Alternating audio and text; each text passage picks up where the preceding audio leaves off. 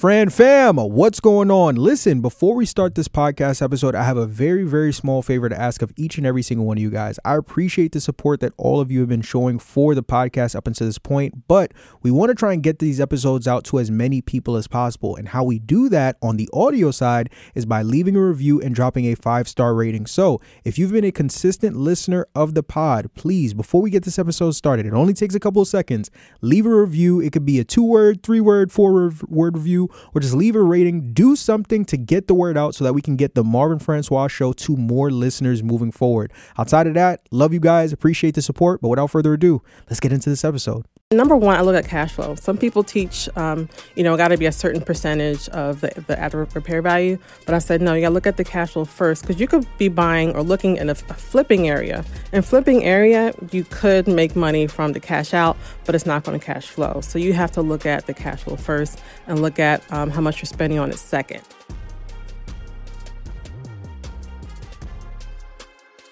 Ladies and gentlemen, boys and girls, children of all ages, this is the Marvin Francois Show, your number one source for all things business, finance, and investing. And today is a very special day because our guest today is a real estate investor with over 150 doors and a real estate portfolio valued at $12 million. She's the owner and founder of The Savvy Real Estate Investor, a platform dedicated to educating and coaching other professionals on how to become successful in the real estate space. And given to date, she's helped professionals do well over 8 figures in real estate acquisitions in total. I think it's safe to say that success is an understatement. Through nearly 2 decades of experience, our guest has collected a treasure trove of knowledge on the real estate business that she has shared through her strong social media following, educating hundreds of thousands of individuals across the country, which is why I brought her on today to do the same for y'all. I'm here with the one, the only, Miss Jhanel Wilson. What's going on, family? How are you? I'm great. Thank you for that beautiful introduction. Most definitely. How's everything on your end? How are you? I'm doing pretty good. I'm glad COVID's over. I'm getting done with these projects. Prices are back down to normal. Labor is normal. So, there you go. Yeah. Most definitely. And you are originally from Philadelphia, Pennsylvania. I'm from New Jersey. You're originally from New Jersey. Sorry about that. Yep. By way of, then from there, segued over to Philadelphia, Pennsylvania. Yes. Came on down to Brooklyn, New York to bless us and give us the game on top of the game on top of the game. Yep. Most definitely. Excited to have you. So obviously I know who you are, and there are some people who are familiar with you who are watching this episode already. But for those who don't know, just take a minute to let the people know who you are, where you're from, what you do, and how you got your start. So I'm Jhanel Wilson. I'm from New Jersey, and I'm a chemical engineer. I went to school for engineering, and my last year there is when I got my first property. I saved my dad's house from share sale. When I had no money, no experience, no nothing, my grandmother said, hey, your dad's house about to go up. You need to come save it. And without any kind of nothing, I've never even been inside that property. I got a student loan and paid it. It was going to get torn down. I had to go get the violations fixed. The wall was crumbling in the back. I had no idea, and I went and got those things fixed. But that was my first property.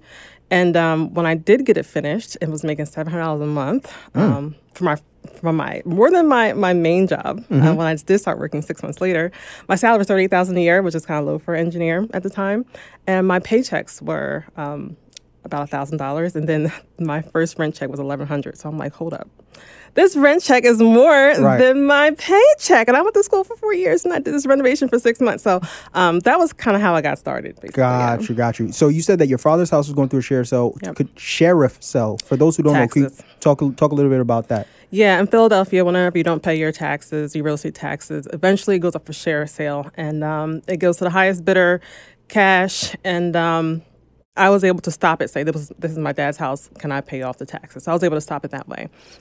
They still have sheriff sales. They have them with foreclosures, mostly real estate taxes, but yes, it's also the way I buy properties too, but yeah. Got you. So your father's house was going through the sheriff's sale, and then from there you're like, I got to step in here and do something. And like you said at the time, you had never been inside it. Stepped foot at the house. Talk a little bit more about, like, I guess that property, that process of getting it. You financed the saving of your father's house through a... So just to back up, he bought that house in the 80s. It was across the street from my grandmother's house. My great-grandmother and my aunt lived on the same block. And he had fell on hard times, started doing drugs, and he kind of let everything go. He left us. He let the house fall apart. It had been vacant for over 10 years. So it was falling apart all that time. And so when I found out it was going up for share sale, I'd forgotten all about this property. It was boarded up, and I just got a student loan. That was the only thing I knew at the time. Right. So that was how I paid for it. When I paid for the violations, I got a cash advance on my credit card because that was also the only thing I knew at the time. Now, I was at Rutgers, and they always had those credit card people coming up, passing out free movie tickets and T-shirts. And I was like, yes, credit cards, I can go to the movies for free. And that was my first credit card. I actually still have that credit card. Wow. And I got a cash advance.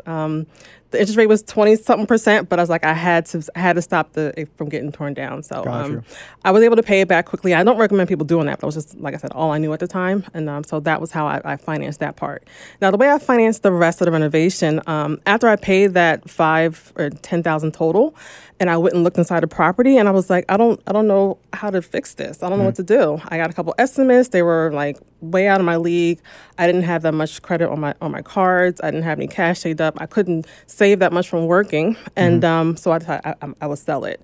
So an investor offered me $45,000 for this property. This is in 2004. Wow. It was a total renovation. In my mind, I thought it was worth $25,000. So the fact that he offered me $45,000, I was like, really? I didn't know it was worth that much. So instead of me thinking like, let me get this cash and go do something for it, I was like, no. It got me thinking. I said, I should keep this thing. So shortly after, I'm at the hair salon and I'm telling people like about my debacle. And there's another customer. She says, I got a house around the corner from there. And I just did a drive-by appraisal. Now, appraisal is when they go and analyze how much a house is worth. And she got a loan, home equity loan for $60-something thousand. I'm like, what? Drive-by appraisal? That means they don't go inside the house. So I was able to fix up the outside. Luckily, there were no drones back then because they would have flew over and saw a big old hole in the roof. So I was able to get a drive-by appraisal. I painted the outside, got new windows, new doors, and then appraised for $70,000. Wow. But it had liens on it. I had liens, mortgages, water bills, contractor, just all kinds of stuff. I added up to another 45. So it's a good thing I didn't sell it because I would have been paying money at the table. Right. So I paid off those liens. I had like $18,000 left over, and it was enough for me to get started. And I just paid the rest out of my pocket. But I had the normal contractor drama. He stopped showing up. I had to pull up on his other project and find his workers, and his workers actually finished the job for me. But 6 months later, I got 2 Section 8 tenants, and that was when the money started rolling in. The money started rolling in. Yep. Rocking. So you would consider that your first real estate deal ever? Absolutely, yeah. Gotcha. And it was hard. It was hard. But, luckily I was young. I didn't have like a whole bunch of things going on. And I did have sleepless nights. It was a lot of money to me, a lot of money. And this thing is, I didn't know how much I was going to make later. It was like all on faith. It was all on this other investor feeling like this house was worth $45,000. Like he must know something I don't know. So I didn't know how much I can make. I didn't know any of that stuff. I don't even think I priced the rents back then. But yeah, it was all on faith, and I made it. And once I saw that rent check hit my account, it was like, what? Ball game. Yes. Ball game. So at the time, you were still working in the chemical engineering space. Yeah. So essentially, chemical engineering. But how did you balance like work while kind of going through that process as a college student? Right. Yeah. You didn't have a mentor, so there was nobody to show you. Nope. At the time, you didn't know about things like, the ARV and all these different things. You're kind of just figuring it out as you're going along. Yeah. What was that balance like of like still being in the chemical engineering space and then trying to navigate this first real estate deal? Fortunately, I work for the government. My family is like really on security. My whole family works for government. GSA, the VA, DEA, FBI, everybody works for the government because we value security. So even though I had friends who were working at Johnson & Johnson and Colgate-Palmolive making $65 out the gate, we value security. So the nice thing about the government is that it's kind of cushy. Okay. Yeah, so once you leave at 5 o'clock, you don't have to worry about anything. Right. So the nice thing about my job was that it was cushy. And I'm considered a hard worker, and I was doing way more work than other people did. And once I realized that, I'm like, if I could put in 3 hours of work, like I would get all the raises that I wanted. I was the star employee if I do 3 hours worth of work. So it gave me the time to go out on my lunch break, look at houses, check on my projects, and leave at 5 o'clock on time and have plenty of time to go and check on stuff. So that was actually easy. But I didn't get paid a lot. I got $38,000. The next year I got a raise up to like $48,000. And then it's like you get like $2,000 a year. Like it's in steps. So no matter how hard you work, no matter how good you are, how smart you are, but the government, you just get incremental steps. And it was like $1,500 between each one. So you weren't really rewarded for doing any hard work. And so I spent all my hard work in the real estate. But yeah, it was kind of easy to balance. I was young. I didn't have any kids. It was easy. And my goal was to be a stay-at-home mom whenever I did have kids. Okay. And so I wanted to put all my money. And before I knew about real estate, I planned on just saving, stockpiling a lot of money so that when I had kids, I could quit and just live off of that cash. But then when I discovered real estate, I'm like, I'm just going to put all my money into there so that I can still be making money and not be losing, not pulling from my pot. So my goal was just to get as much real estate as possible before I had kids so that I could spend time with them. Beautiful, beautiful. Wow. So now kind of continuing along that timeline, right? You essentially, your first real estate deal is kind of an impromptu deal of your attempt of trying to save your father's house from a sheriff's cell, right? You secure it, don't really know too much about real estate. You take the lumps and bumps as it go along, but ultimately you come out of the deal. How many more did you walk away from your career at that point in time, or did you get a couple more deals under your belt before you ultimately decided, like, okay, I'm going to transition from chemical engineering and going all in on real estate? So because my job was so cushy, I was going to work there forever. Okay. I had no incentive to leave. I just wanted to make more money. So I kept making more money. And what happened was the Great Recession. So when the Great Recession happened, there was a pay freeze. There were no step increases, no raises, no nothing. So I was cool because I had the rental income coming in, but everyone else was angry. Gotcha. And I understood. I didn't even tell people that I had these other properties going on. So I'm pretending like I'm angry too. Like, right. But what really messed things up was they had a buyout. And a lot of people at my job were older. They were all technicians. So as a chemical engineer, you work in what's called a pilot plant. There's big equipment and people are running experiments. And I kind of designed the experiment, and the technician, they keep an eye on the equipment. If anything goes wrong, they're there, they'll alert me. And I'm just kind of overseeing things. So when they did this buyout, all the technicians, they've been there for 40 years. They got paid $25,000 and then their full retirement to leave early. So there was no one to run this equipment except me. So now I'm sitting here babysitting equipment, and I can't even leave for lunch to go check on my projects. And because I was the only one, I had to manage all these different projects from other people. And because I'm pretty capable, I did rise to the occasion. Even though I wasn't getting paid more money, I was on top of the projects. But it just, I didn't have the time that I used to have. And I was like, you know what? I don't need this job. Right. And there was one scientist who would be in my office waiting for me at 7:30 in the morning. I come to work at 7:30. I drink my coffee. I check my email, check my bank accounts, and then I get to work. Don't be in my office waiting for me. You come to my office, try to micromanage me, and don't let me leave early on Friday. That's when I get upset. So I was like, you know what? I don't need this job. So I let my boss know like 4 months in advance that I'm going to resign. And the projects that I was working on then, it was, by the time I got them rented out, it's going to be the same amount of my salary. So this is 8 years later. I've been working for 8 years. I was cash flowing $70,000 in my properties, and I was making $78,000 at work. So I was balling out of control. Philly stuff is cheap. My mortgage at the time was $700. I was buying clothes, buying my friends' clothes, happy hour. Like, it was just a good time. So it was a huge adjustment when I had to leave. But 8 years into it, I was cash flowing $70,000, and I could leave. So that was when I decided to leave. Cushy job was not cushy anymore. I thought I would be there for a long time, but things changed. And I had the opportunity and the freedom to leave. You had the opportunity and the freedom to leave. Yep. And then, fast forward a couple years later, doing pretty well for yourself, right? Yes. 10 years later, I'm ready to stop buying. So, got you. Yeah. Could you talk a little bit about, from, of course, where you started as a college student that was essentially thrusted into it to now an established realtor with, once again, nearly 2 decades under her belt, some of not only the success that you've had, but like I said, you work with a lot of individuals who kind of come from similar backgrounds like you, right? Professionals from accounting, professionals from STEM. Yep. Talk about their success as well that they've also been able to have in the real estate space from working with you. Yeah. So as I got to meet people and network and other real estate investors who had like large portfolios, when we got to know each other, I found out we were all engineers. Wow. All of us. Okay. Yes. It was amazing. I was like, well, you're an engineer too. And so I think it's because we pay attention to details. And so where a lot of people might lose or make mistakes, we catch them ahead of time. We're trained to see things like 5, 6, 7 steps down the road. So where other people lose money, we don't, because we catch it. And then also we can look at the small picture and the big picture and make the best decisions. We're very logical. We're professional. We can go into a bank and apply for a loan and be okay with it. And we usually have good credit because we're type A. We're Right. like want to make sure everything is perfect. We're trained to follow the rules, and so because of that, we can be very straight and narrow and navigate and take on a lot of projects and risks because we can control it. So once people can kind of let go of the rules, which I've learned.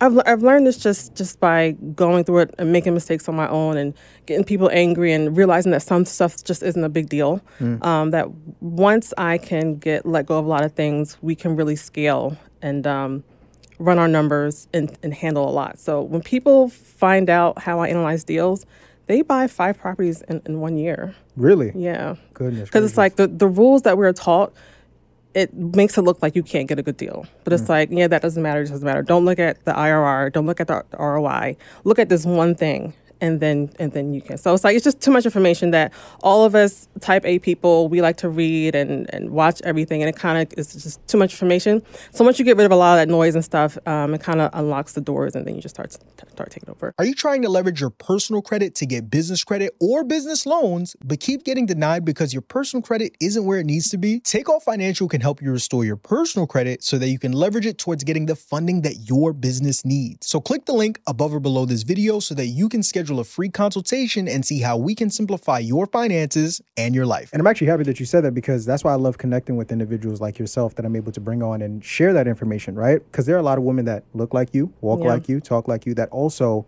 are watching this episode right now and want to make that transition, but just don't necessarily know how. They have an interest in real estate, but they feel like they're kind of chained to this career that has probably done okay for them, but they know there's a lot more on the other side.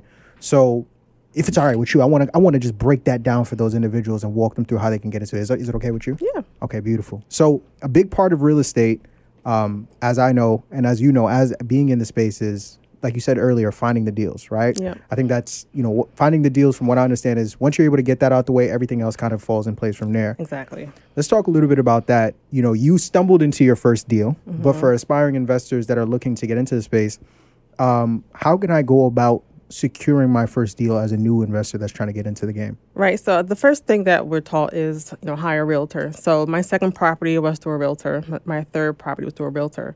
My fourth property was finding someone called me and said that they had a house. They didn't want to pay the mortgage anymore. They just wanted $1,000 and I would take over it. So that was technically my first off-market deal. And then after that, I kind of met electricians and plumbers, and they knew people, other investors want to sell their properties. I got introduced to wholesalers, auctions. But now I think, especially when COVID happened, the auctions kind of dried up. But the biggest thing that we use is software called like PropStream or Deal Machine. Okay. And, the realtors use the MLS, and that just shows you the properties and their basic history. But these other software like PropStream, they go through, they know if there's a mortgage on there, they know if it's free and clear, they tell you where the owner is. So they give you scripts of what to call and say to these people. Like these other programs, there's so many houses that are off the market than are on the market. Because, people are on the market. They're aware of hiring a realtor. But people sometimes are left properties or, whatever the case. They're not even in the state. So you can search houses that are owned by people out of state, out of the country. I have a student who just bought a duplex that's in like great condition for $100,000. Needs about $50,000 worth of work. It doesn't even need that much. She just wants to make it pretty. And once she rents it out, she's going to be making $2,600 a month. And she bought it from someone in Africa who has no clue. Africa? Yes. Yeah, he was an investor. He was buying stuff here in Philly, and he had houses like on the same block. Okay. Multifamilies. And no one knows what the houses are worth here. They're in their own world. They don't know. So he just wants his number and be done. So she got this price for $100,000, easily worth for $250,000. And so this off of looking up houses that are owned by people who don't live in the state or who don't live in the property. So you can set up different parameters, houses that have been owned for over 20 years, houses with no mortgage, and just target those people. Write them a letter, call them, whatever. And like I said, they give you scripts now. It just make it so easy to just plug and play and get these properties. You talked about like on-market deals versus off-market deals. For, I guess, when you were in the process of really building out your portfolio, right? What was the personal strategy that you had? Do you have specific types of houses, whether it was single family versus multifamily, whether it was distressed property versus turnkey? What was your strategy that you had, in the earlier stages of you building your profile out as you were getting into the real estate game? Because my first property was a duplex, that was kind of what I stuck with. My second property duplex, the subject to the one where I assumed that was a single family, but I did that because I actually couldn't get any more FHA loans. I didn't know why. I was like, I'm making $60,000. I'm getting this cash from these properties. Why can't I get these loans? So the next thing I knew what to do was a subject to. So when I assumed that was a single family, so I just did that because that was all I could buy. And then when I started using credit cards to buy houses, I went to auctions, and those would go for like $10,000. So those were just cheaper. So because I could afford the cheaper single families, I bought those. But then I realized that the single families, it's actually less work. The multifamilies, you got to take care of the yard. You got to pay the water bill. There might be like things going on between the tenants. You got to pay for trash. But the single families, people live in there. They don't move out. They take care of the yard, the shovel the snow, and so it's actually more passive. So even though they don't cash flow as much, they're more passive, and actually you can get the cash out a lot of money. So they're cheap. There might be $10,000. Well, back then they were $10,000. Now they might be like $45, $50, $60, $70, depending on the condition. But they'll worth $150. Cash out the money, but you're only gonna cash flow like $350. The multifamilies, they cost more money. Things cost more to replace. You got 2 kitchens, two of everything. So you pay more money, but they cash flow more. And like I said, it's a little bit more work because you have to manage more things. So my strategy is mostly small multifamily. I have a lot of duplexes, triplexes, and quads. I just have like 3 singles, just because I've had them for a long time, and I don't sell. I buy and hold because it's not a job to me. I just want to get this cash flow going and live the soft life. So the multifamily is my niche. I wish I would have scaled up and did like 10, 20, 50 units later, because I realized it's a lot more money involved. But I had my deal flow was just coming so well with the auctions I was going to, with the wholesalers that they knew my buy box and they'd just bring me all great deals. And I had the contractor and I had my lender. So it was just like a symphony of all this great stuff going on. And so I just kept buying it. But now that I actually don't have my contractor anymore, I'm done. But yeah, my buy box is small multifamily because they cash flow great. The prices are low and they're pretty simple to manage. For you personally, how do you differentiate a good deal from a bad deal, right? Because, the name of the game is we're here to spend money to make money. Yep. Right? Not all deals are created equally. Right. What are you looking for to kind of know like, oh yeah, this is one for me right here? Yeah. So number one, I look at cash flow. Some people teach, got to be a certain percentage of the after repair value. But I said, no, you got to look at the cash flow first, because you could be buying or looking in a flipping area. In flipping area, you could make money from the cash out, but it's not going to cash flow. So you have to look at the cash flow first and look at how much you're spending on it second. So for single families, I would like the cash flow like $350, and then if it's worth, if I'm spending like $120,000, I want it to be worth $150. I wanted the rent to be $1,300, $1,400, $1,500, and so I cash for like $350, and that's after all the expenses. Multifamilies, I would like it to be $350 a door. So for duplexes, I typically cash for $900, but the minimum is like $700. Triplexes, I'm cash flowing like $13. So someone could buy 5 duplexes and replace their income, if they make like $40,000, $50,000. And then it doesn't even take that long to manage. You're working 40 hours a week. Once you get your tenant in there, it's so easy. They got property management systems, and people can submit a maintenance request and then go directly to your maintenance person. It's just so easy to do. But Got you. You also mentioned earlier, because this is something I've always known of it in real estate, but I don't really hear a lot of people talking about it now, like working with like wholesalers. Yeah. Right. And how for essentially, I believe like those are like essentially middlemen when it comes to securing properties. Talk a little bit more about like how we can potentially leverage that to also find deals as well, whether it's wholesalers or even like going to auctions as well. Yep. So I'm pretty hands off. Even though the BRRRR strategy in general is an active real estate investing strategy, I don't paint, I don't door knock, I don't do any of that stuff. So no. I pretty much manage all the people who are doing the work. So I work directly with the wholesalers who are calling the people, who are going on Deal Machine and finding the deals. I don't think that's worthy of my time. So I work with wholesalers, I work with the subcontractors, and I work with the software. So I'm pretty hands off. I'm just managing people. I'm the visionary. I see the project. I see the most money it can make. I know how to do the zoning and make this property make money. And then I just hire the people to all do it. So wholesalers, I use wholesalers a lot. My first wholesaler I met through my electrician.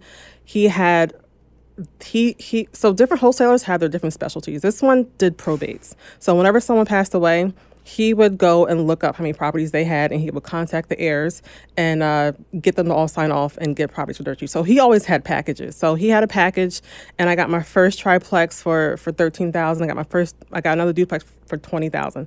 That first triplex, my first time having one, appraised for $300,000 after I bought it for $13,000 and put less than $100,000 into it, and that was how I started buying triplexes. So, and that was an appraisal. Like, no one knew that houses would appraise for $300,000 in that area. Right. It's the same way now in Philly, like in Southwest Philly. When I post online that this house appraised for $300,000, they're like, "Really?" In Southwest Philly, I said, "Yep." Yep, and no one even knows. They're not buying over there because they don't know they can appraise. But that's the kind of things that you discover when you're in it, you know? Gotcha. But yeah, did I answer your question? That definitely answers my question. I got to go look into some triplexes myself. Yeah, that's where the money is. How do you feel about out-of-state investing as well? Because I know that, you once again, originally from New Jersey, now being based in PA, even though you yourself are not, touching and doing the painting and a lot of that. Yeah, you're managing the people. You're managing the people, right? Are you for or against kind of like out-of-state investing, and have you had any experience dealing with that up until this point? So fortunately, I haven't had to. I did consider it back in 2019, 2018 when we thought prices were high. Turns out it was like stupid cheap back then. But anyway, right. I have not. It just adds a layer of risk. And you just have to make sure you find a good team. No, you find a good team. You have to know how to manage people. You got to know business. And a lot of people like me who are engineers, we're a little socially awkward. Okay. We don't know how to talk to people sometimes. So gotcha. I've learned that that has been our challenge. We're great with the numbers. We're great with everything else, but we're terrible at like managing people and kind of like staying on top of people. So that's the only thing. So once you know how to be more of a people person and how to not make people feel like stupid or something, but just as long as you find your team out of state, you're fine. You're golden. You said something key that I also wanted to touch on, because you were talking about how, once upon a time, I think back in 2018, 2019, that was a time where you and probably some other investors thought like, oh, like this is way too expensive to invest now. Now, fast forward, us being in 2023, you look back like, oh, we were getting a bargain. Yes. So now in the same vein, that kind of segues into another thing, because obviously right now we're in a recession, and you hear a lot of rumblings about, for either investors that are trying to get in or investors that are in, hey, be careful. This may not necessarily be the best time. What would you say in regards to just, I guess, what's going on right now in the economy in comparison to different people either trying to get into real estate or people already in real estate who are trying to build out their portfolio? Yeah. If you listen to podcasts like Bigger Pockets from 2019, you'll hear them talking about, crash is coming, just because prices were just so high. And there were people who were selling their portfolio so that they can cash out at this, high price and then profit from when it crashed. But then when 2020 happened and the market and the rates dropped and the market skyrocketed, they were kicking themselves because, number one, they can't afford to buy nothing now. There's no price. And then they could have got more money. So it's like you can never time the market. Right. And because you can always get deals for less than what they're worth at auctions, through wholesalers, from contacting the owner, you can always get stuff for cheap. So once you know how to get stuff for cheap, you know how to do the financing, there's just no reason not to always buy. You can always buy. There's always opportunities. There's always opportunities. Yep. There you go. And like you said, you can't time the market. And one of my favorite sayings is, I think it was Wall Street Trapper. He said something like, time in the market is better than timing the market. Right. Got you. So essentially that same principle also applies to real estate as well. Yes. Right? Yeah. And once you're in it, that's when you find the deals. You have those relationships. People know that you're buying. They'll bring you deals. So it's like you really have to get in it and get in our world and having those connections. While you're on the outside and on the sidelines, you're missing everything. You have no idea what's going on. Yeah. Right. Beautiful. So we have an understanding now of like different ways that we can go about finding deals. You talked about sheriff sales, auctions, wholesalers, prop stream, things of that nature. Once we secure a deal, once we find a deal, that's just, we essentially just got started, right? Another big part of it is financing the deal, because we're not coming out of pocket to pay $10, $20, $30, $40,000 on these properties. What are some of the different ways that we can go about financing these deals that we're able to get our hands on? Right. So if you're someone who has money, you're making $300,000 a year, you can buy turnkey properties and be able to keep buying. But if you're a real estate investor who doesn't have a lot of money, the nice thing is that you can find houses for cheap and fix them up. And lenders, they love people who know how to buy properties and fix them up. So once you can prove to a lender that you can do this, you can get financing so easily. So I usually tell people just get one cosmetic property, fix it up, use a hard money lender, and you can get money, all the money you want. You can go to a bank, get lines of credit. But to get started, people are getting like business credit cards. You get business credit cards. You transfer the money into your account using stuff like Plastique or even Venmo now. If you have an Amex card, you can pay yourself through Venmo and get the cash off the card. So there are different ways to get the cash off the card. If you're a new investor, you just need cash to get started. But once you have your relationship with your hard money lender, you can get financing so easily. Got you. Yeah. Talk a little bit more about that. For those who don't know, what exactly is because we know about banks, we know about, credit cards, lines of credit, things like that. What is a hard money lender, and how can we use them to finance some of these deals that we're looking into? Yeah, so most people know about FHA loans. They were the first loans I knew about. I would always tell the lender, like, yeah, I'm moving to a better area. Let me get another FHA loan. But I realized that the FHA loans, there's so much red tape, so many things. Like the house has to have this done, it has to pass inspection, it has to appraise. And it's hard to get a good deal because sellers sometimes don't want to go through FHA. They don't want to wait 30 days. So the benefit of hard money lenders is that they're as good as cash. I can tell a seller that I'm offering cash. I can close in 2 days, and because of that, I can get a discount. So a house might be listed for $100,000 on the market. They get an offer from an FHA person of $100,000, at price, but they can close in 45 days. I say, hey, I can close in 2 weeks. How about this for $80,000? Come on now. Yep. And so I'm getting a huge discount. I'm saving $20,000. And yes, the hard money lender has points. The points are like 2 points. So I'm paying $1,600 additional, and then I'm paying like 11% interest, which is still way less than $20,000. And so I can close quickly, so I can get good deals. I get all the deals. Whenever I see that someone's having problems, I'll call them and say, hey, I can close in 2 days as soon as title's done. And so I get houses for cheap. So I have that power, even though I'm paying cash. I say I'm paying cash and I'm not. I still say it. And in fact, I can close in 2 weeks. So when wholesalers know that I have this hard money lender backing me, that's when I get the deals. They bring me deals because they know I can close. So getting that kind of relationship with hard money lenders, does it come from time of just doing continuous deals with them back to back to back, or because you talked about points, right? For those who don't know, can you talk a little bit more about that and like what exactly points are when it comes to dealing with these lenders? Yeah, so hard money lenders, they are short. They call them bridge loans. They're only to acquire property and get it to cash flowing status, or to get it fixed up so it could be flipped or refinanced. And so hard money lenders, they make their money on lending out the money. They want to lend their money out and get it right back. So they charge you points. They charge between 2 to 3 points. So a point is a percentage of the property. So if a house is $100,000, a point is $1,000. So if it's 3 points, you're paying $3,000. So it's just a fee on top of it. And as long as you're getting a house for a discount, that fee is worth it. They're going to bring me deals because I'm paying cash. So already I have a leg up. I can offer less money because I'm paying cash. So it's a benefit that people don't see because they're always focused on the interest rate and the points. Got you. Are hard money lenders the same as, because I've also heard something about private money lenders. Are they the same thing or are they different? They're like in between. Talk to me.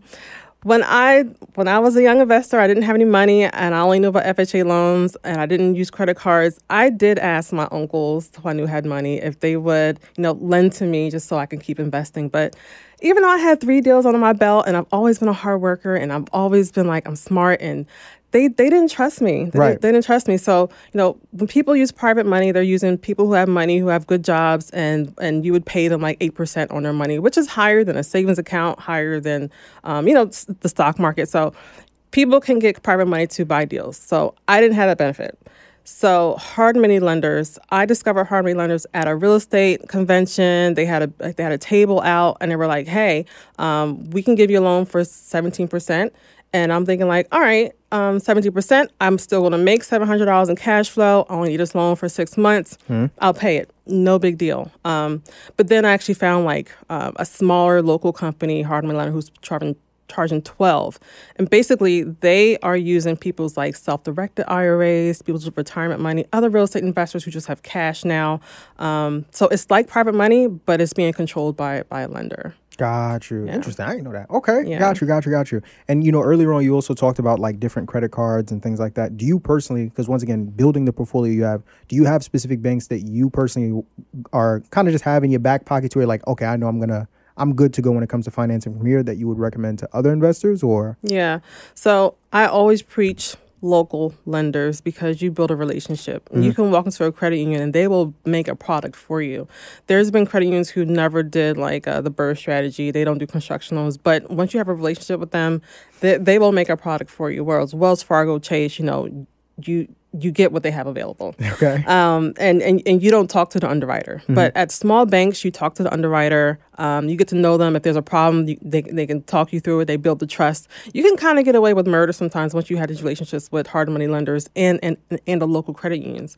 But yes, once you build a relationship, you can send other people there, and you can get as many loans as you want. A lot of people think that there's a limit of $1 million with a credit union. Like, no, I have $7 million with one credit union. Really? Yeah. Hold on. Yeah, there's no rules. You gotta always know there's no rules to nothing. $7 million with one credit union. With one credit union, yeah. Got you. Are you comfortable name dropping that? Then the credit union or? Philadelphia Credit Union. I've heard about this credit union. You're not the first person. They have gotten some very big shout outs from people in Philly. They must be doing very beautiful business. Yeah, because the numbers, the cash flow numbers are beautiful in Philly. Okay. Yeah, and especially if we went to Section 8, they know the money is guaranteed. So you're able to go into these credit unions and essentially, because there are sometimes when you're looking for financing, depending on, what the business venture is. And we hear a lot of people talk about like high risk, right? And how the banks want to give you the money, but they also want to protect themselves. Right. So these banks know that you're taking the money for real estate deals. Yeah. So a lot of times with business credit, they're like, you can't use a certain name. But no, you go to banks that are familiar with real estate loans. So you go to banks who know real estate loan. They know the area. They know how much these houses are worth. They're familiar. So, and then also all their appraisers are different. Whenever you work with an appraiser who's used to dealing with residential, they're really tight with their numbers. They have the bank's best interests at heart. But these appraisers on the business side, they know that when they give you high numbers, you're going to buy more properties, and then they're going to get more appraisals and make more money. So. Right. The side on the investment side is like abundant thinkers, and you can get loans, you get high appraisals, you get more money, you get high limits on lines of credit. It's just a different world. Got you. $7 million from one credit union. Yeah, I know. They trust me. Can you believe that? $7 million. Is that, and that's your baby. That's your go-to. Do you have any other banks or credit unions? I've tried. So I try to make more relationships just so I can have a backup, and they just haven't been as great. And I know that if a bank doesn't know me, I might not look that great on paper. I don't have a huge reserves. Actually, I don't have reserves. My reserves are my property. I have a couple free and clear properties that if I get into trouble, I'll just get a loan against those. But, having cash in the bank is an opportunity cost to me. And a lot of real estate investors, cash burns a hole in our pocket. And when we see a good deal, we just have to buy it. So I never had a lot of reserves. So to another bank, I've tried American Heritage. I've tried TrueMark. There's a couple other banks in Philly that people use. But Philadelphia Credit Union, for some reason, they trust me and they just keep giving me loans. So you mentioned, working with appraisers and, taking loans against the house and stuff like that. We talking money now. I'm getting excited. Let's talk about some money. Obviously, when you're getting into the real estate space, one of the more common ways for you to make money is you find a deal, get the house, fix it up, put some tenants in there, cash flow first of the month, right? What are some of the other different ways that we're able to, make money from a lot of these investments that we're getting our hands on as investors? Real estate makes so much money that people don't know. There are so many flippers so that people know that you buy a house, fixed up, you sell it, you get a huge lump sum. But there's not that many buy and holders who talk about how much money that we really make. So you really make your money the longer that you keep your property. So for example, of course you make your money when you buy, especially when you buy off market. So for example, my student who bought a house for $100,000, she's buying it he could have sold it for $175,000 easily. So already she has pocketed $75,000, and that is real money. She can sell it and make $75,000. She can refinance and make $75,000. So then when she does the forced appreciation, she puts money into it. And a lot of times, sometimes you can just paint and clean a house and it will appraise. So there's a difference between selling a house and a house appraising. Okay. All you got to do is tell the appraiser what you want and you pretty much get it. It is like printing money. So she could paint the house. It's that nice. But she wants to make it nice. It's her first house. A lot of times when we get houses, we watch HGTV. We want to do this. We want to do that. I'm like, all right, go ahead and get it out your system. Go ahead. She wants to spend extra money and make it extra nice. And she thinks she needs to do that for appraisal, but you don't. You really don't. Especially with these guys. These guys, they don't pay attention to any of that stuff. They go in there. It's about the presentation. They see the house, see how much it's worth. They see how much it's cash flowing, and they assign it a number. So it is really printing money. When you go in there, you paint the property, put a tenant in there, so you're making the cash flow, you force appreciation, it appraises, you can cash out $200,000. It is, real estate is printing money. And then the fact that it's protected by inflation. Inflation, when people don't know what to do, they buy real estate. When the rates drop, they buy real estate. And all this causes the value of it to go high. Not only the value of it, but the rents go up too. So my very first property, the one that I was making $1,100 a month, I'm getting $2,400 a month, almost 20 years later. So Crazy. Yeah, my rent has doubled. The value of it has tripled. Yes, so any property that you buy now, 20 years from now, you can count on it doubling in rent. So if you're counting on your 401k, do you know how much that you can pull off in 20 years? Like how much that you will get every month in rent? I mean, in dividends, who knows? But real estate is pretty guaranteed. 3% appreciation rate in the value and the rents. And a lot of times it's higher than what inflation is. Got you. Do you ever, at some point in time, because I think you said you have a couple properties that you own free and clear. Am I correct on that? Yeah, my first two. Got your first two. But outside of that, the rest of them, of course, you still have some type of a mortgage on them or whatever. Do you ever plan on getting to a point, because I've asked a couple of real estate investors this, and every time I bring it up, they laugh, like paying off any of the houses? No. Or for you, at least, do you ever plan on paying off some of those houses, or no, just wash, rinse, repeat? A lot of people have a problem with debt. I've never had a problem with debt. I was not taught that it was bad. I was only taught how to manage it. And I'm like, as long as I have a Section 8 tenant in there, I know how it's going to get paid. I'm going to be in debt, because money is like, especially when the rates are dropped, that is such cheap labor. Money can work so much harder than you can. You can take out $100,000, leverage that into 5 different properties, make $700 a month from each one. 7 times 5 is what, $3,500? How much work would it take for you to make an additional $3,500 a month? Right. A lot. So money can stretch so much further. So whenever rates drop, always refinance everything. Pull that cash out. Put it into anything. Put it into the stock market. Put it into a whole life insurance policy. Put it anywhere. Just don't leave it in the property. So leaving your money in the property is an opportunity cost. You can leverage it when rates drop. That's the blueprint. You take it out when the rates drop, put it into your whole life insurance policy, will start to compound at 4%. And then when rates go back up, prices drop, you start buying more real estate again. Beautiful. So to dive deeper into that, because obviously the name of the game is, one of the biggest things is equity, right? Your property's sitting there, and as time is going on, the value of this property is going up. You talked a lot about refinancing. Another route when it's come to just leveraging the equity that's in the property that I've heard people talk about here and there, but I don't really hear them talk about a lot, is I think it's called HELOCs. HELOCs. Could you talk a little bit about, I guess, the difference between going the route of a refinance versus going the route of a HELOC, and like which one bears more fruit? Yeah, so this is like the nerdy part of me. Let's do it. I've always loved math. Okay. I've had my bank account since I was 7, so I know a lot about math and numbers, and I know you could pull up an equation and I would know how it looks on a graph. So the difference between compound interest and amortized interest. Compound interest, you never want to pay it. Credit cards is compound interest. HELOCs are compound interest. Amortized interest is the cheapest interest you could pay. So when you take out a HELOC, that is compound interest, you're paying more money than you would pay if you got a straight loan. So you pay, let's say you took out a loan, amortized loan, when the rates dropped at 4%, even at 5%. You put it in your whole life insurance where you're getting compound interest at a lower rate. So, all right, home equity loan, 4%. Life insurance policy, 3%. Compound. You're going to make more money in your whole life insurance, even though it's a lower rate because it's compound interest. Amortized interest is less money. So you always want to pay amortized money. You never want to pay compound money. So HELOCs are compound money. Got you. Yeah. Got you.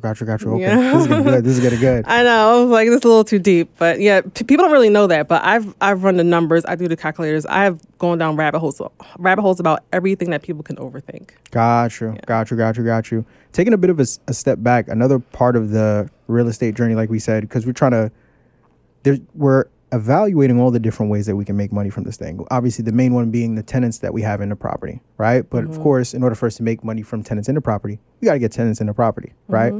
I follow you pretty closely on social media, and one thing I hear you preach about a lot when it comes to securing these tenants is Section 8. Could you speak a little bit about how you personally have been able to leverage Section 8? Talk a little bit about what it is for people who maybe don't know and how it's helped you to kind of make sure you're consistently having tenants in a lot of these properties that you're buying. Yeah. So fortunately, when I got started in real estate at 22, I didn't know all these stigmas that people said. I didn't know that debt was bad. I didn't know that Section 8 tenants destroy your properties. I didn't know any of these things. And so I just went and did it. I saw the guaranteed money, and I liked the automatic payments. I liked being able to set my mortgage on automatic once the money came in. So that was kind of my goal. And I never had any problems with tenants. But the thing that I noticed that was the real cheat code was that Section 8 paid more than you could from a regular tenant. Oh, go into that. Talk about that. Yeah. So Section 8 has to go by HUD numbers, the fair market rent, which might be, it's like an average. It's like an average of the whole area. But when you're buying in C neighborhoods, these houses are cheaper. They're cheaper, but you're getting the average rent. And so places where a regular landlord might get $600 in rent for like a one bedroom, I was getting $900. $900. So I would buy a duplex in West Philly for $60,000, like all in. I buy it for 20, fix up for 40. I get $900 from each unit. It was, and people didn't know. They had no idea. But then eventually the word got out. They found out. Yeah, the word got out. But the numbers are. So it got more popular, but the numbers are still work. So now when I get a property, I might be all in a duplex $150. For a one bedroom, I'm getting $1,200. So from each unit, or total, I'm getting $2,400 off of this building that I paid $150 for. So the benefit of Section 8 is, number one, is guaranteed money. 2, you're getting higher than what you would normally get from a regular tenant. 3, it's just guaranteed and it lasts forever. You can just put in rent increases too. So a lot of times people don't want to increase their rent because they don't want to put pressure on their tenants. And I understand that. I do have a couple tenants who are not Section 8, and I haven't gone up on their rent because I get so much money from Section 8. So it kind of it subsidizes the public tenants' rent. Gotcha. But Section 8, 2 years go by, you put in for a rent increase, and it goes up to the fair market rent again. So once I refinanced a lot of my properties in 2021, I pulled out all that cash. People were like, but the payment's going up. This is going up. I was like, don't worry, boo-boo. I'm going to put in these rent increases. So I put in the rent increases, and it was higher than what I thought. So a lot of times when I put in for my RAFTA, which is the form you fill out when you get a new tenant, I would always put it in higher than what I wanted. Just because, I'm trying to shoot my shot. So when I put in these rent increases, I put in $1,200 for houses where I was getting like $850, and I thought they would come in like $1,000. So I'm putting in these rent increases for $1,200, and they're getting approved. Crazy. I was like, what? I can get $1,200? And then I started putting my RAFTers for $1,200. So now I'm getting $1,200 a month in rent. A lot of people don't even know that you can get that much. Yeah. So I'm making money from high cash flow, guaranteed money, equity, appreciation, and tax benefits. I pay no taxes. Signing up with Takeoff Financial was really the best choice for me. It allowed me to take control of my life. I know that some people may think that that's really dramatic, but it's not. I feel like credit is really important, and signing up with them allowed me to understand that. I just want to say thank you, because I think that you guys have definitely allowed me to feel comfortable. You allowed me to feel liberated. You allowed me to feel that it's okay. It's okay not to have great credit, but it's not okay to stay in that situation. So thank you guys for embracing me and allowing me to have a new life. Head over to our website at takeofffinancial.com and let's get your credit score to the moon. Oh, no, let's talk about it. Because if we talk about money, I want to talk about taxes too, right? Yeah. It's like insane. When I sit down, I've had a couple individuals who I'm connected with who are like tax specialists. And one thing they've always anonymously said is real estate is the biggest tax cheat code there is. What has your experience been with that? Because I've heard like you can essentially use a lot of these properties to write everything off. So you got to be careful with the birth strategy, because we need loans. True. You want to write everything off as depreciation, cost segregation. All of that is, do not go on trips and have networking parties no, don't do that.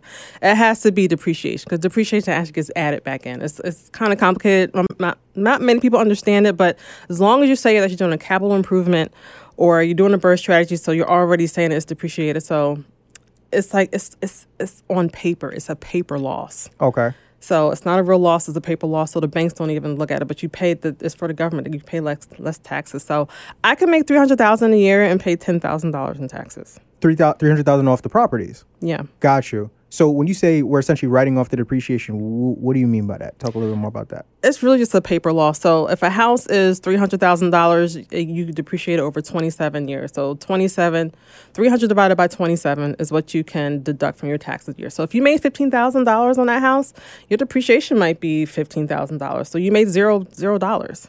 So we take the total amount of the loan of the house. Total amount of the value of the house. The value of the house and divided by 27. 27 is the set number or just 27.5. 27. Where's that number coming from? I don't know, some tax code. Got you. So 27.5, and that's essentially how much we could write off on the house every year. Ooh wee. Yep. And that goes for any and every property. Yes. Ooh wee. Yep. The only thing it doesn't take off is the land value. So I mean, but you still it cancels out. It cancels out. So it's like you made $0, but you really did make money. Is there a way to kind of like you control that? Because like you said, yep. On a. Yes, you can. Let's explain. Go ahead. So, oh goodness. So, a lot of times, when I might do a refinance, I'm going to paint all the houses again. I'm going to fix this, fix that. And I'm going to say that's a capital improvement. Okay. Capital improvement, you get to write that off as depreciation. So even though it might have been, actually a repair, I'm not going to call it a repair because that is going to hurt me when I want to apply for loans. So I'm going to call everything a capital improvement. They call it CapEx. Sound familiar? It does. Yeah. So you use everything as a CapEx and that you can write all that stuff off. So capital improvement is essentially what we can categorize just the different renovations and little fix-ups that we're doing in and outside of the house. Mm-hmm. And essentially use that as leverage. Yep. Go ahead, write that thing off. Yes, that's right. But it's only written off for tax purposes. For the bank, they don't see that. They see it, you still made money.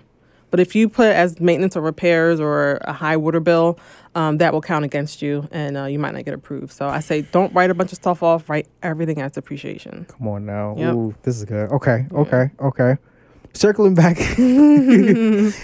So quickly kind of just circling back because you talked about Section 8 tenants and things like that in terms of how essentially you've used Section 8 to make sure get a lot of guaranteed rent and the leverage it's provided you in being able to get more than a lot of other investors in the same neighborhoods are getting for some of those properties. Mm-hmm. Are there any other government programs that you personally leverage, or is Section 8 really your bread and butter? So I've tried. I'm always open to trying things. I've tried nonprofits.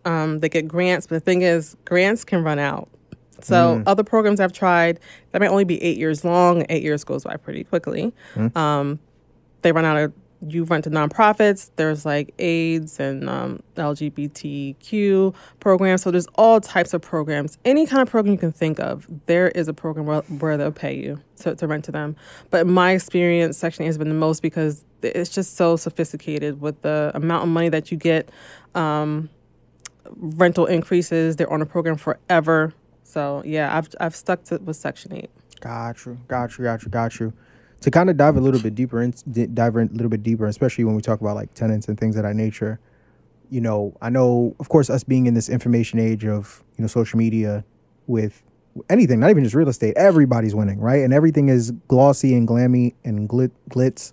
I'm curious to know, what's the flip side to kind of being an investor, whether it be dealing with tenants, whether it be, I guess, L's that you're taking in the process of finding a lot of these deals, because I think it's important for people to understand that too, especially if they're aspiring to get in the space. You're not going to win every single time. Everything is not going to be sunshine and rainbows every single month, right? Could you talk a little bit about that? Yeah, so the only hard part in business, because this is a business. Right. Even though it's investing, it's really actually a business, a passive business, which is why a lot of entrepreneurs, whenever they want to retire, they put their money in real estate because they already know all the business things that real estate entails. But the hardest part is the people. Having reliable people work for you, having good tenants. And a lot of times people don't vet the people who are working for them. They don't vet their contractors. They don't vet their tenants. They trust people too much. They don't follow up with nobody. So once you know how to vet people, follow up, you got to help them sometimes. So sometimes I have tenants who don't know how to fill out their paperwork. I got to sit there and fill out their paperwork. I got to sit there and help them get their payments set up. So it's like a lot of times I'm doing a lot of work to set people up who don't know what they're doing and to follow up with people. So it's like, I don't trust anybody. So because I don't trust anybody, I'm always following up. I'm always checking. I'm always making sure they know what to do. I have checklists. I set things up. Oh, sorry. It's okay. it's okay. I have checklists. So whenever I'm working with a new contractor, I'll say, this is the paint I used. This is where I like my light switches. So I make sure the checks and balances are outlined ahead of time. But as a new investor, you don't know these things. You don't know the things that you need to tell your contractor. You don't know the things that you need to tell your tenant. Like, tenant, this is how you turn off the water if something happens. This is how you change your battery in your smoke detector. If something's a problem, it's emergency, call 911. Don't call me, okay? My office hours are Monday through Friday, 9 to 5, okay? So people don't know that they can do this and set these boundaries and stuff like that. So that's how they kind of get in trouble. What's the most interesting experience you've had to date with a tenant? Because I've heard some stories now, just in general. Yeah, probably this biggest fire that I ever had in my life. It was over $100,000. It was in a quad, and the guy who I put in there, he said he's a handy guy. I fix things, I'll do that. And what he did was he put a wire in my house panel, my electrical panel, and he ran an extension cord throughout his whole apartment. So this was back when Philly was putting gas liens on the property. So if a tenant didn't pay their gas bill, the landlord was responsible for it. And so what we did as landlords, we made everything electric. And when we made everything electric, it made the tenants' bills high, and they started stealing electric. So Got you. It resulted into things like this. So he took this extension cord, hooked it into my house panel, ran it all throughout this house, had everything hooked up, TVs, air conditioners, everything. Caused a huge fire. Crazy. $100,000 worth of damage. Wait, the whole property was... So, because, it was... I renovated it. Gotcha. And, we put fire things in place, like, 1 hour sheetrock. You have to put foam. So there's a lot of protections in place so that, the house doesn't, burn down to the ground. So fortunately, it was only his place that was torched. And this was in the middle of the night. It caught fire at 2:00 in the morning. So everyone was asleep. Yeah. And there's fire alarms. There was no sprinkler system because it wasn't new construction. But, so $100,000 worth of work. He had this thing rigged up, and it wasn't the only fire that I had because of electric. So after I had 2 electrical fires because people were doing illegal stuff, I stopped doing electrical stuff, and I went back to gas because it wasn't worth it. So I think that was one of the craziest things that I dealt with. And I had that issue when I was pregnant, when I was doing 5 triplexes at once, and it was like the straw. The straw that broke the camel's back. But come on now. So the insurance claim. So whenever you do an insurance claim, they give you so much money. Okay. Yeah. So what I didn't know was, because I manage my own projects, I'm saving a huge amount of not hiring a general contractor. I work directly with all the subs. So there is no markup. And when an insurance company gives you their estimate, they're giving you the markup that the GC charges. So I got $120,000 from the insurance company, and I think it cost me like $40,000 to fix. Yeah. So the rest of that money... no, it went to those 5 triplexes I was working on. But it was a blessing in disguise. Go ahead. Tuck that in your pocket. Yes, it saved me. It was a blessing in disguise for sure. Wow. And I've had 2 other fires since then, and they always give you a ton of money. I never get a public adjuster.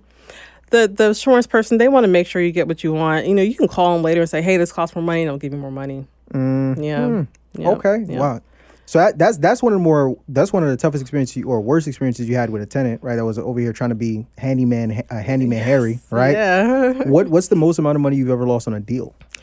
So that's the thing. I wish you would come in here and say that you've never lost money on a deal. You got to be honest. Right. Okay. So the only projects I've lost money on is the COVID projects. Okay. Because I lost my contractor. I was home with my kids. I had a 6-month-old, and I had a 3 and I forget how old she was, but it was all young kids. So they all came home. So I could not manage my projects. Gotcha. I could not run a tight ship like I do. I didn't have my contractor. So I did not make as much as I would have. So my hard money loan, your hard money loans are 9 months to a year. I went over that. I had to pay a $22,000 fee. because it was painful, and I almost had to pay it again, but I got my act together. I was like, you know what? But by then the daycare had opened back up, so I got them back in, and I was able to finish the project. So I did not lose money because 2 years later, 2022, when I refinanced. When I first bought it, they had an ARV of $400,000, and when I refinanced in 2022, they appraised for $600,000. So I still didn't lose money, even though I spent more than I would have. And going through contractors, I lost my main one, more money in interest, more money in fees. I still made money. Yeah. Gotcha. And I tell people, because I'm type A, I'm on top of things. I follow with people. I'm like, hey, where you been? You've been on the job site in 3 days. I get my paperwork together. As soon as like the inside is done, I'm filling in I put in my refinance application. And I might be painting the outside like the day before the appraiser comes. So I run really tight ships. So I don't really lose money. I know. People say everyone loses money. I was like, oh. Crossing your T's and dotting your I's and staying on top of it. Got you. To take things to kind of take things a step further. Obviously, you're a Black woman, mom, coming from the STEM field and now having the success that you have in real estate. I'm curious to know from when you started your journey up until now, because like I said, you've built a really great following for yourself. You've taught a lot of individuals. You've worked with a lot of individuals.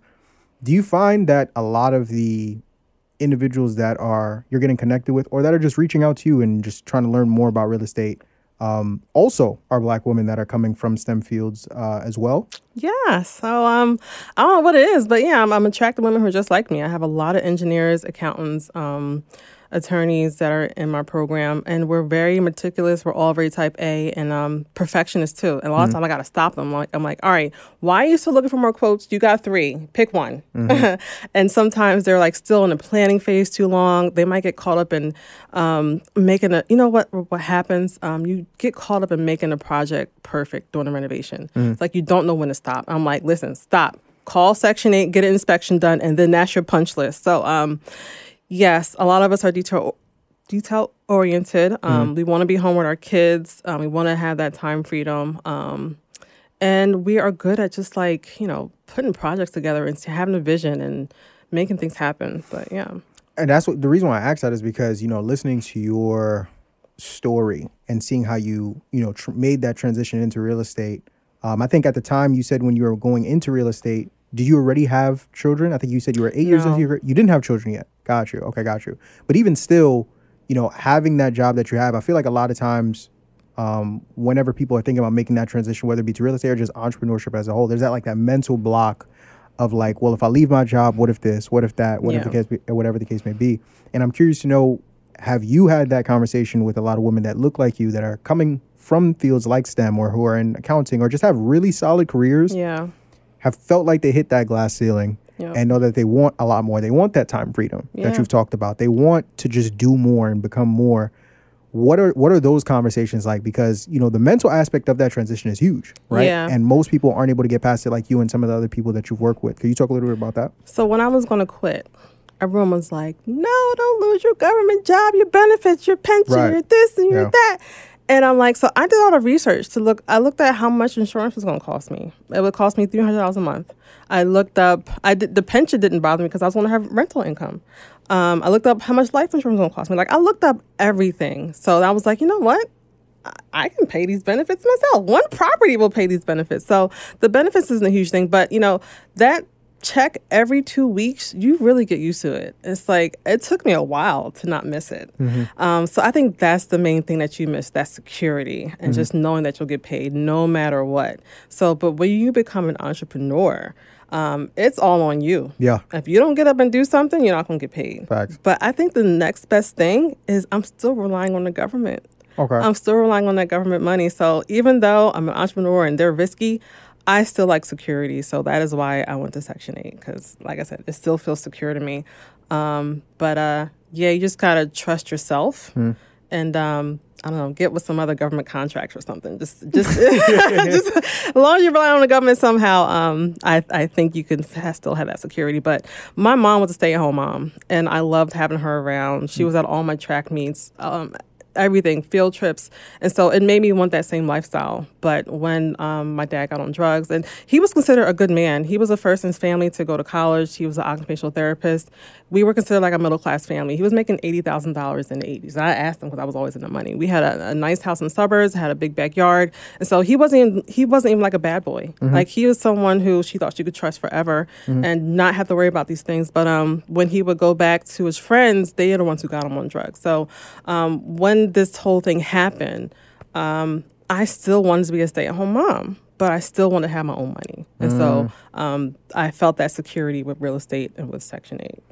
So now fast forwarding years later, once again, getting to the point that you're at now and having the success that you've had, for women that are looking at you and are like, I don't know how she did whatever she did, but I want to get there, and are kind of at that place where they feel like they're stuck and they want to take that next step. Yeah. What are you saying to women like that look like you, talk like you, and want to be where you are, but just don't know how to kind of break through that glass ceiling and get there? Yeah, a lot of it is unlearning what you have been taught in personal finance. So if they're my age, like in their 40s, they've probably been putting a ton of money in their 401k, a lot of money in their Roth IRA, and they don't want to take it out.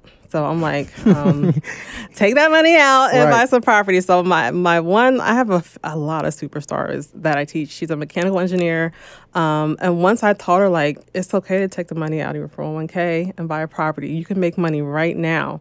So she did. She took money out. She bought a 6-unit. She bought 11 doors in 1 year. 11 doors? Yes. And, and replaced her income, all because she just had to break free of putting money in your retirement. So if you're established, if you're in your 40s and you have money in retirement, you can take that money out right now and start making money and rely on your properties to pay you in retirement. Once 20 years go by, if you don't want to do real estate anymore, you can sell them and live off of that cash. It'll probably be still more than what's in your 401k. So you just have to break free of traditional personal finance rules, use debt as leverage, not put money in a 401k, and trust in yourself and invest in real estate or any other business. There you go. Yeah. That's it.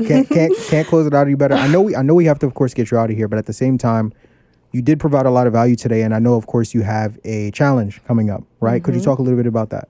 Yeah. So this challenge is a unique opportunity where I am teaching you the same thing I teach my students in 1 week. So the first day, we teach you the funding. We teach you where to get the money from the banks, how to make your applications, how to get $100,000, $200,000 so you can start investing. The next day, we show you how to use PropStream or Deal Machine to get these properties off market. And then we just go through the whole process. Every day, we teach you something so that you can get started. And we give you homework so you can have process right now. We give you banks to apply for that night so you can get cash.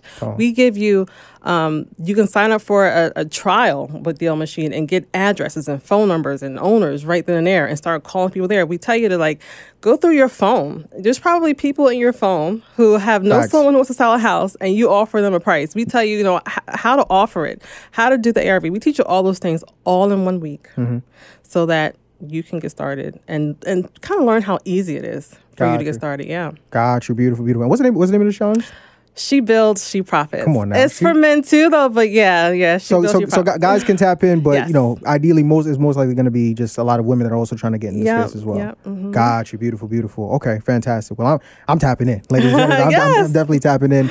And for those who are listening to the episode, talk a little bit about where they can go ahead and find you as well on all social media platforms. So my main platform is Instagram, but I'm also on LinkedIn and TikTok, and I talk about my journeys every day and my contract and my tenant issues. And I also teach a lot through there too. So if you're on a budget or you're in school to have the money, you can get a ton of free information right on my Instagram. There you go. Yeah. There you go. Ms. Jhanel Wilson, thank you so much for coming through. Thank you for having me. And thank you to you for tuning into this episode and showing this episode some love. If you haven't done it already, what are you doing? Listen, take a second, take a minute, take an hour out of your day right here, right now. Just go ahead and slap that like button and show this video some love. Make sure you check out Ms. Jhanel Wilson, and also check out the digital challenge. She builds, she profits. Yep. Come on now. I'm right there on the money with it. I'm right there on the money with it. As always, ladies and gentlemen, we appreciate you and your time. I know that you guys received a lot of value, so make sure you guys tap into the challenge. And as always, I am Marvin Francois. This is Ms. Jhanel Wilson. Y'all have been good. We've been great. This has been amazing. And as always, thank you and God bless. Peace.